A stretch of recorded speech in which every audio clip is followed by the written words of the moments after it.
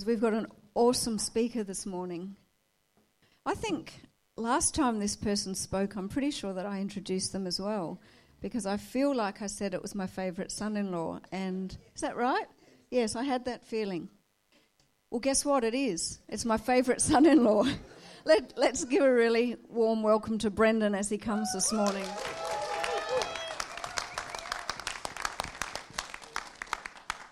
Good morning. Am I on? It's good because I'm excited, so I can yell. No problem. Oh, here we go. Who's excited to be in the house of God this morning? Very good. Well, before we start, let's pray together. Why don't we have every eye closed, every heart opened. Heavenly Father, we pray that you would come in this place. I speak to every heart here this morning, God, and I pray that it would be opened. I pray that it would be open to see your glory, to hear your word, and to be transformed so that we could be transformed from the inside out. I thank you, Holy Spirit, that you are ministering to people here this morning. In Jesus' name. And everybody said? Amen. You know, if you're not up to speed, this year we're preaching on the 10 Commandments. And we're doing one commandment per month, and we're doing them in reverse order. So we started with do not covet, and then we moved on to do not lie. Then we moved on to, was it steal first? Then do not steal. Then do not commit adultery. And now we're on to do not murder. This is the big M. And we've had 2 weeks of preaching about how murder impacts our society and how murder can affect us as individuals. And now we're changing tact slightly, and we're coming to the headline of this topic, which is manage your anger. And I was angry on Friday morning. We woke up to the news that somebody had used a ground-to-air missile to shoot down a passenger jet in the Ukraine, and it had killed 298 innocent people. 36, I believe now, Australians. I mean, that is incredible. The world that we live in, that something like that can happen. I don't know about you, but that makes me angry. And so I would just like to take a moment this morning to just pray together for the families and the friends of the deceased on that flight. Heavenly Father, we pray your Holy Spirit would go out to the families and to the friends of every person who was on that flight. We pray that you would bring peace, that you would bring stillness to their souls, God. And we pray, Father, that there would be a swift and peaceful and just resolution to the conflict in the Ukraine, in Jesus' name. Amen. Amen. You know, this is not what God wants for us. This is not God's intention for our society. And we see that so clearly and so plainly when he says, guys, do not murder. It's so simple, isn't it? It's so clearly not his plan for us and for our society. And the reason for that is that God values human life. He values every one of our lives. And so he calls upon us to value human life also. But to not do evil is not enough. Because we've all not done evil, and things like this still happen. And so evil will carry on. We must fight for good.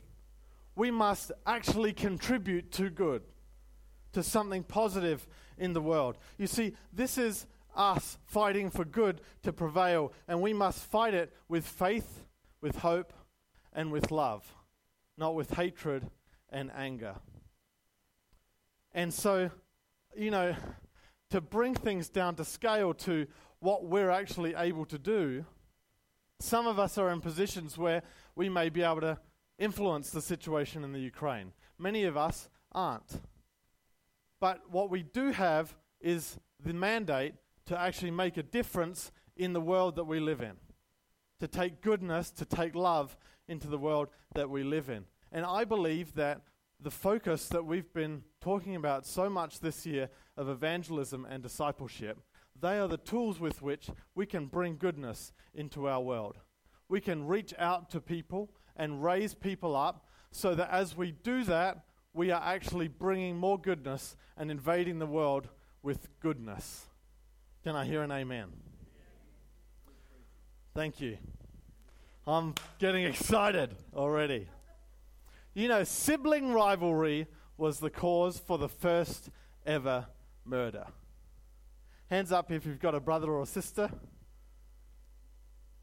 Right. So you'll know a little bit of how these characters feel.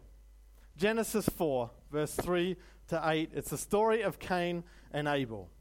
When it was time for the harvest, Cain presented some of his crops as a gift to the Lord.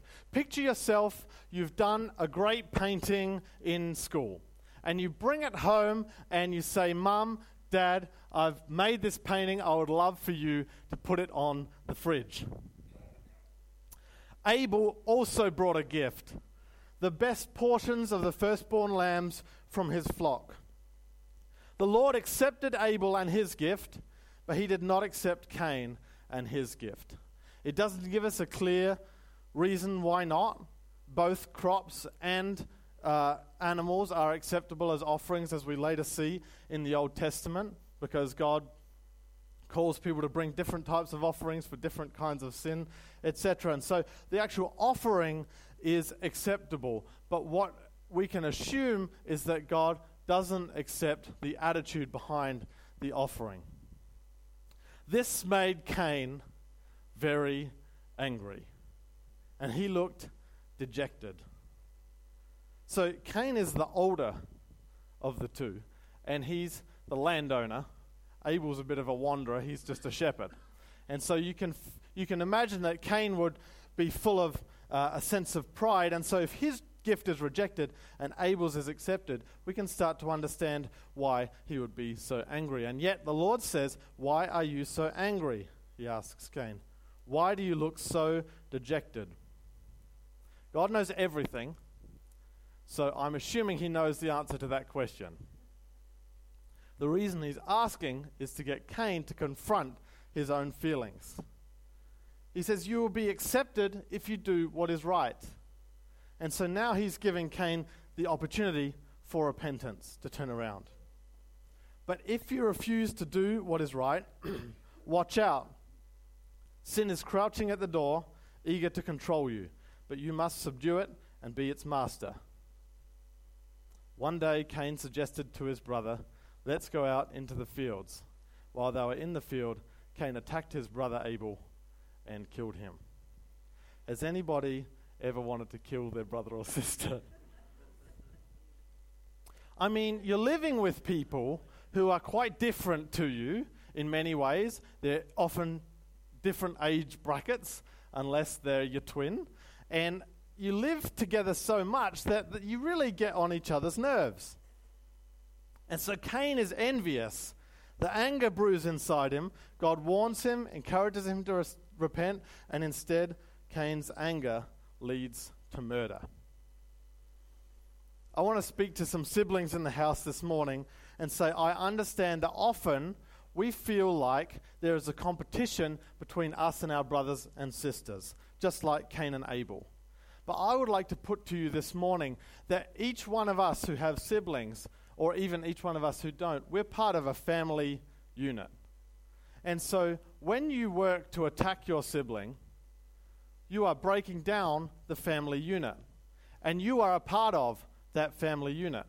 This actually applies to marriages as well, or friendships in a community.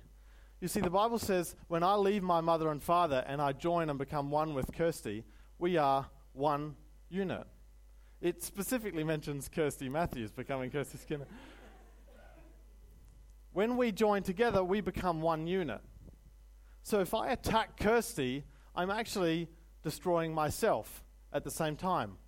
When you bring your brothers and sisters down, you are bringing the family down and in turn bringing yourself down.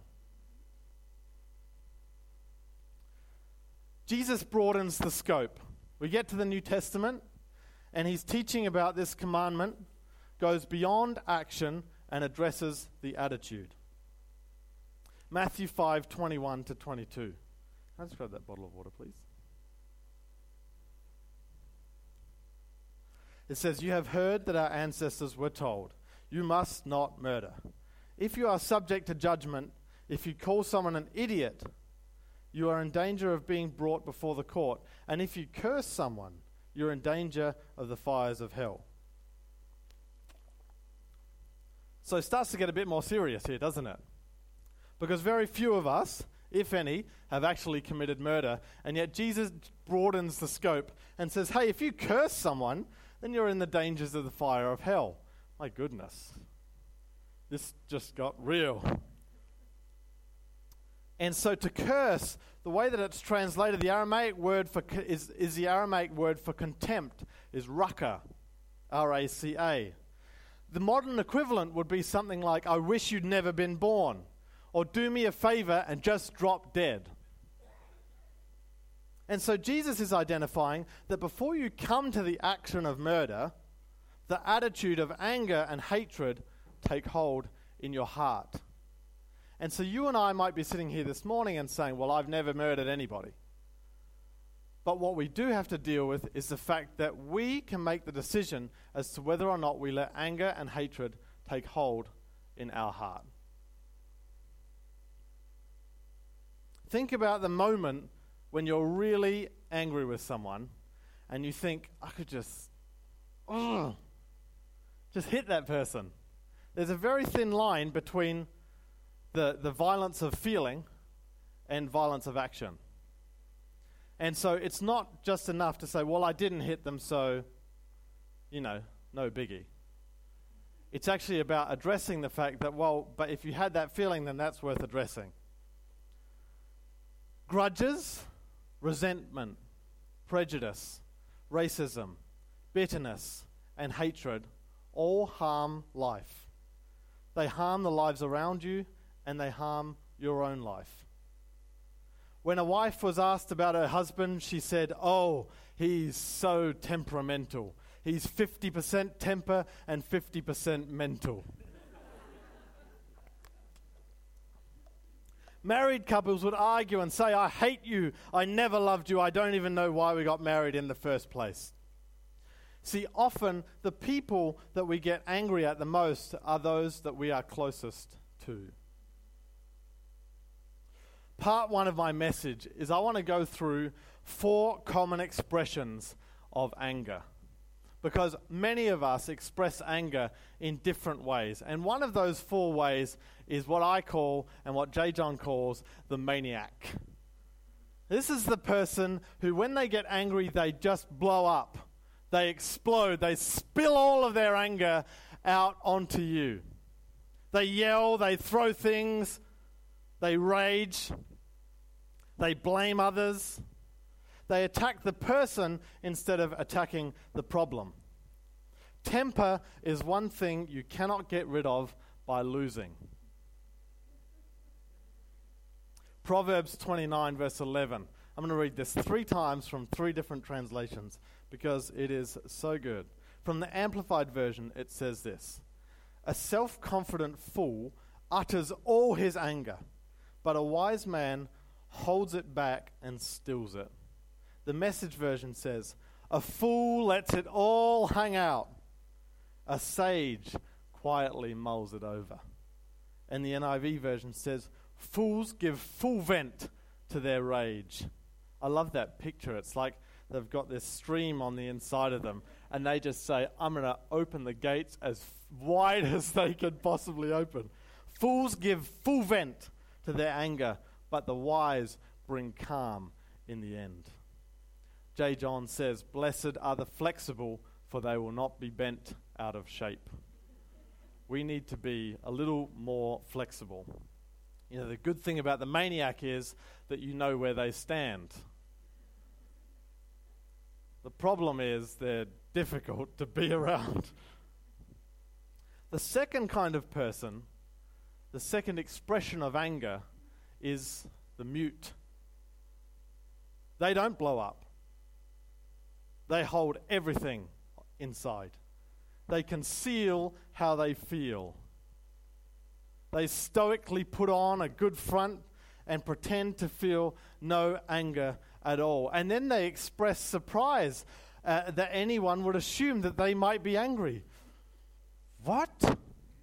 What do you mean? Me? Me? Angry? What gave you that impression?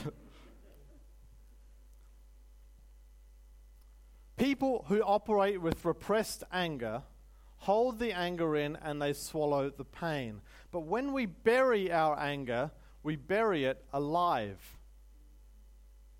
And so usually it's our bodies that feel the effect of repressed anger. We can get ulcers, we can get increased blood pressure or depression, or other symptoms that keep score for us as to how much anger we've got bottled up on the inside. The Roman philosopher Seneca in the year 50 AD wrote, "Anger is an acid that can do more harm to the vessel in which it is stored than to anything on which it is poured." The third expression for anger is the martyr. You see, the martyr never gets angry at anyone else because everything is always their own fault. They act like guilt magnets, always blaming themselves for what has happened. They throw a pity party and invite only themselves. Everything is their fault. The fourth type of anger is the manipulator. It's the resentful wife who is angry with her husband, and so she burns his breakfast deliberately. They retaliate in an underhanded way. It's about sarcasm and little insults, hurtful humor. They get their feelings hurt, but they never seem to get over it. And so the way they let it out is by exacting their manipulative revenge on the people that caused them the hurt in the first place. And so the question I would ask you this morning is, which one are you? Or are you a blend? Are you like a cocktail of anger? You've got some bits and pieces. You're like a maniac, you blow up, and then if you don't get your way, then you just blame yourself, or you go silent, or then you manipulate. Part 2 of my message this morning is, how do we get over our anger? I could have spent the whole morning just telling you about the 4, but then you would have gone home and thought, man, I'm so angry all the time. I'm such a bad manipulator. They just had no idea of how you're supposed to get over it. We've got 5 steps for you this morning.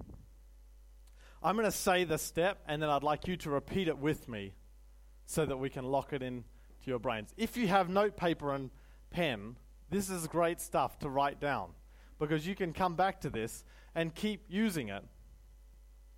Number 1, I need to admit my anger. I need to admit my anger. You see, the issue is not how do we get rid of our anger completely and make sure that we never get angry. Instead, it's how do I react when I do get angry. You see, because not all anger is actually wrong. The word anger in the Bible appears 455 times. 375 of those cases refer to God's anger. Jesus himself went into the temple and threw tables over because he was angry that they turned his father's house into a marketplace. And so there is such a thing as righteous anger. There's 2 things that really get my blood boiling. One of them is when young people especially just throw away their potential. You can see somebody and they've got great potential, and yet they just refuse to actually outwork any of it, and they throw it all away. The second thing is when you see neglectful parenting. That makes my blood boil, because I feel like the child has this potential, and yet it's somebody else who's inflicting that upon them, which means that they may not be able to then bring to fruition that full potential. And I don't think that I'm being sinful in being angry about those things, because I feel like God would be angry about those things as well. The problem is, how do we react to that anger? How do we deal with that anger? How do we let it out? Because once we're angry, we must make sure that we do not sin. You see, you can be angry but not sin. And so first principle is, I need to admit my anger. Sometimes I get angry in ways that are not righteous as well. Those two things are things that are like righteous things, but there's also other times. I won't go into those. Principle number 2, I need to deal with anger immediately. I need to deal with anger immediately. You can't shake hands when your fists are clenched. Don't hold on to your anger. Don't let it turn into a grudge. A wife was asked, "Do you wake up grumpy in the morning?" "No," she said, "I usually let him sleep." The Bible says, don't let the sun go down on your anger. So we need to deal with it. Matthew 18:21-22 says, "Then Peter came to him and asked, 'Lord, how often should I forgive someone who sins against me? 7 times?' 'No, not 7 times,' Jesus replied." Breathe a sigh of relief. "But 70 times 7. 70 times 7? What is 70 times 7? 490, I'm told. And we've got some accountants. What's 70 times 7? Can you cross-check that? That's a lot of times to forgive. Now, I think sometimes we're called to forgive that many times because the person keeps doing it, and we have to keep forgiving them. Other times, they've done it once. We decide to forgive them once. Once we've forgiven them, the anger comes back when we think about it. We need to forgive again. Then maybe later you can think about it and recognize really how bad that action was. And the anger can bubble up on the inside of you. Again, you need to forgive. 470 times. 490 times. Don't be going to 470 and thinking I've finished. In fact, perhaps just stop counting and keep doing it anyway. You see, we have to re-forgive. Ephesians 4 says, "Therefore each of you must put off falsehood and speak truthfully to your neighbor, for we are all members of one body. And in your anger do not sin. Do not let the sun go down while you are still angry. Do not give the devil a foothold." Speaking truthfully. Don't let the sun go down. So should I confront them? I'm angry, and I can't let the sun go down with my anger. And it says speak truthfully. Maybe I should just confront them about it. Maybe I should just go say something straight away. Well, maybe, but you can do that once you've let go of your anger. So you can let go of your anger before you go and confront them and speak truthfully. Romans 12 verse 19 says, "Dear friends, never take revenge. Leave that to the righteous anger of God. For the scriptures say, 'I will take revenge, I will pay them back,' says the Lord." The second principle is, I need to deal with anger immediately. The third is, I need to understand anger. I need to understand anger. Anger is usually covering up a hurt. And underneath that hurt, if you look under the hurt, you'll normally find an expectation that hasn't been met. If you look underneath the expectation, you'll normally find a need. Hurt, expectation, need. H-E-N. underneath anger, you'll normally find a hen. So we need to understand our own anger. Think about, what are my needs that are not being met? And what expectations are they leading to that aren't being met? And now, what is my hurt that's really causing me to be angry? We need to ask ourselves, why am I angry? What is really going on here? What is the deeper issue? Number 3, I need to understand anger. Number 4, I need to stop and think before I speak. I need to stop and think before I speak. Speak when you're angry, and you'll make the best speech you'll ever regret. If you keep your mouth shut, you can't put your foot in it. When you see red, it's time to stop. The Bible says, be quick to listen, slow to speak, and slow to get angry. You know, sometimes when someone makes me really angry or they've really disappointed me, I get very creative. In my mind, especially when I'm driving or trying to go to sleep, I can come up with these beautifully phrased sentences that I'm sure would stab right to the heart of the issue and of the person. And I mull over them, you know, whilst I'm driving, and I think of all the clever ways I could write them a very strongly worded letter. And sometimes I actually compose the letter. They feel great to write. I don't know if you've ever tried that. If you can get all your thoughts down on paper, it's very satisfying. And you look at it and you think, that's really going to do some business with that person. So then I get the letter and I write it out, and it's very strongly worded, and you know, it's got all the good stuff in there. And then I read it and I think, good, well, that's done. And then I delete it. Because the best thing to do then is to get all your thoughts out once you've been really creative, and then write a new letter. Write a letter that's actually you're writing from your heart, that or an email, you know, not archaic. Write a new one once you've let go of all of your emotion and your anger. You see, the problem with anger is that it rarely gives us what we actually want. It usually gives us the exact opposite. If you're one of those maniac types and you start smashing plates and glasses and yelling and screaming and letting everything pour out over everyone else, it's rare that someone will say, oh, I love it when you do that. I love it when you smash things in the kitchen and yell at me. Can we put a date in the diary and we'll schedule another one? No, it's the exact opposite. In fact, I think the people that do that actually look the fool.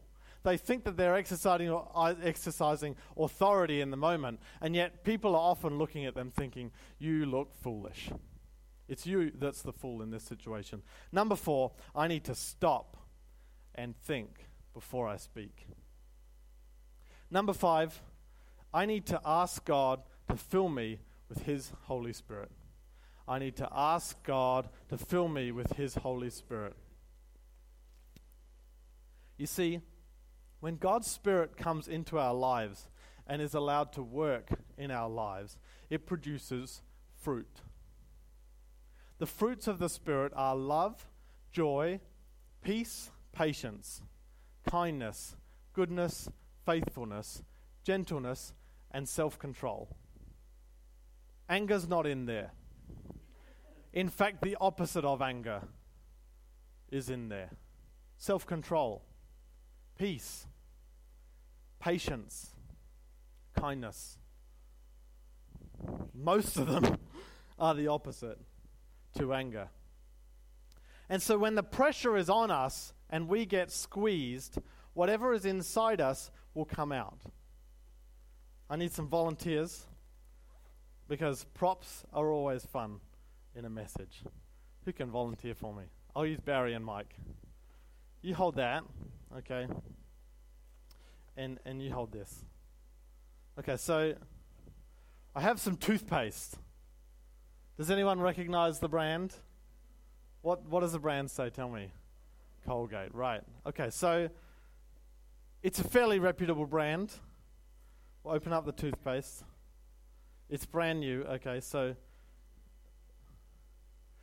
Barry, would you just squeeze that for me onto the Glad wrap? Right. Now have a look and have a smell and stuff. What is it? It's toothpaste. Right, so on the outside it says it's toothpaste. And then when he squeezes it, what comes out is what's inside. Okay, thank you.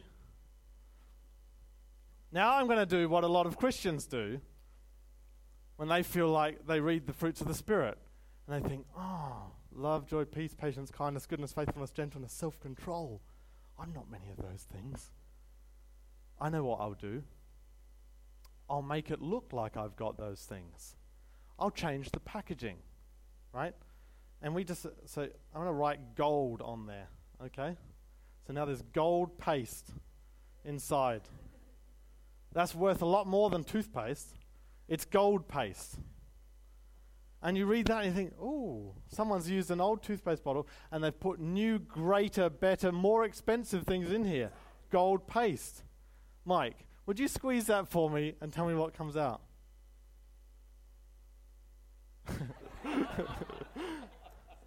It's toothpaste. It doesn't matter how much you do to the packaging. When you're squeezed, what's on the inside will come out. You see, the world squeezes us. And when we put under pressure, what's on the inside of us will come out. And so God's mission is to transform us, not from the outside in, but from the inside out. He says, let me come into your heart and change your heart so that when you're squeezed, good things, the fruit of the Spirit, will come out. And so when it comes to anger, if we're under pressure and crap comes out, we need to say, God, I will want your Holy Spirit inside me. Produce your fruit on the inside of me so that when I'm squeezed, good things come out. We're done.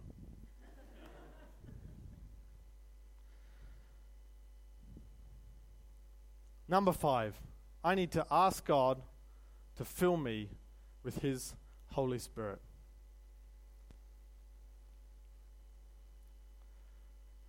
My question for you this morning is, have you committed murder in your heart? With your words? With your anger? The good thing is God forgives even those who murder if they're repentant. Moses killed a man. David killed a man to cover up his adultery. And Paul killed many people who were Christians before he himself became a Christian. All 3 of them are ex-murderers that God used to write a whole chunk of the Bible. And so we see that God forgives even those who murder as long as they are repentant. And so I would ask you this morning, do you have outbursts of anger like a maniac?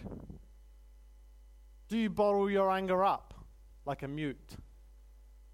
Do you blame yourself for everything like a martyr? Or do you take revenge on people who have angered you like a manipulator? I would love to pray for you this morning. Why don't we all stand?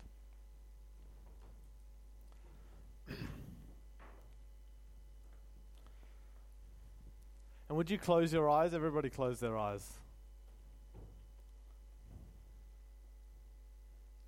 If you're here this morning and you would like God's help with your anger, if you would like God's Spirit to fill you and produce the fruit of the Spirit on the inside of you so that when you're squeezed, it's good things that come out, I want you to just lift up your hands to heaven, ready to receive His Holy Spirit.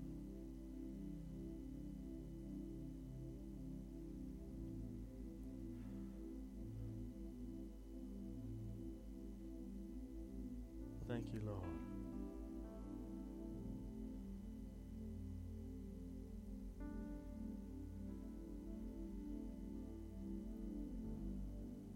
Holy Spirit, we open our hearts to you this morning.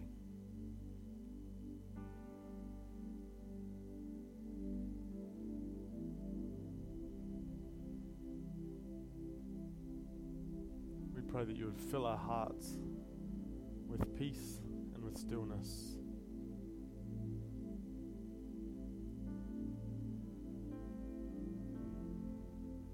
We pray that as we fight to remain connected to the vine, that you would produce fruit in us.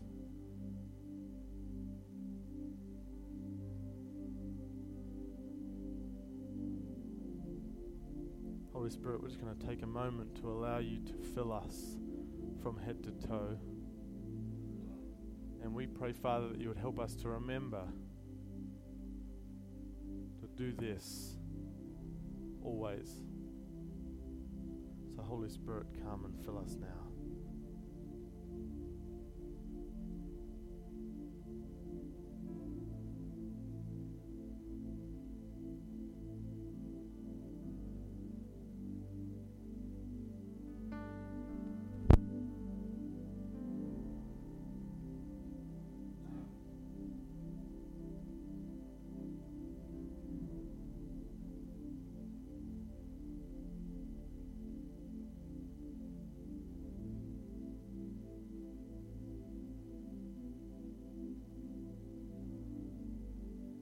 We thank you, God, that you transform us from the inside out.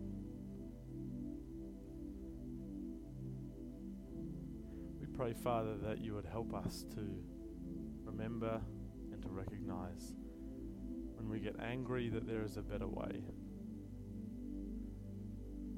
Father, we pray that you would help us to admit our anger, to deal with our anger quickly, to understand that anger, to stop and think before we speak, and to welcome your Holy Spirit in the inside of us to produce its fruit. Its fruit. Thank you, Lord.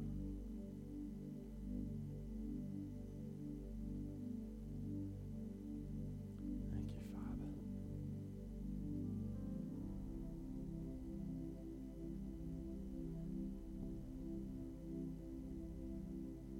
Fantastic. Amen. You can just be seated quickly.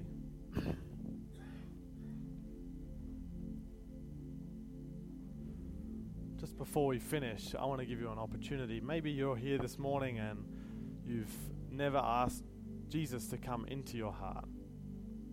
Or maybe you've done it some time ago before in the past and you feel like you've fallen away from that and you've taking your life in a different direction. Maybe this morning you want to come back and have him fill you again. You know,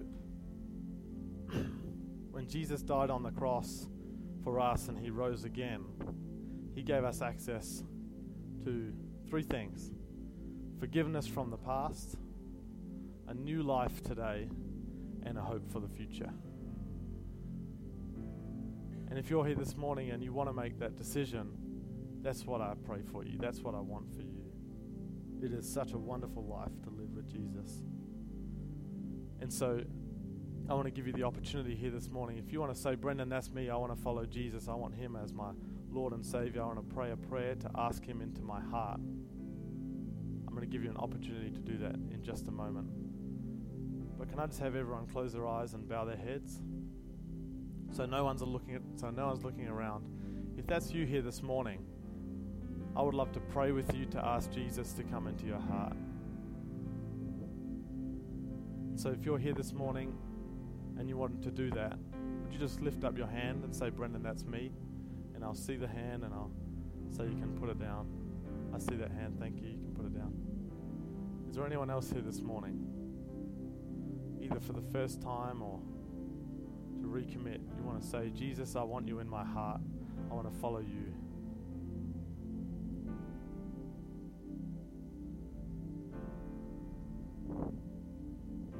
Anyone else?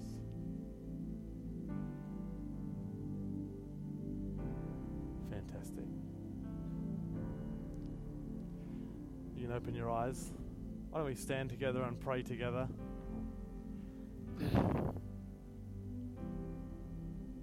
Why don't you repeat after me? Heavenly Father, I ask that you come into my life. Fill me with the fruits of the Spirit. And fill me with your Holy Spirit. From this day forward, I acknowledge Jesus Christ is my Lord and my Savior. I reject my old ways and I follow you. In the name of Jesus, I pray.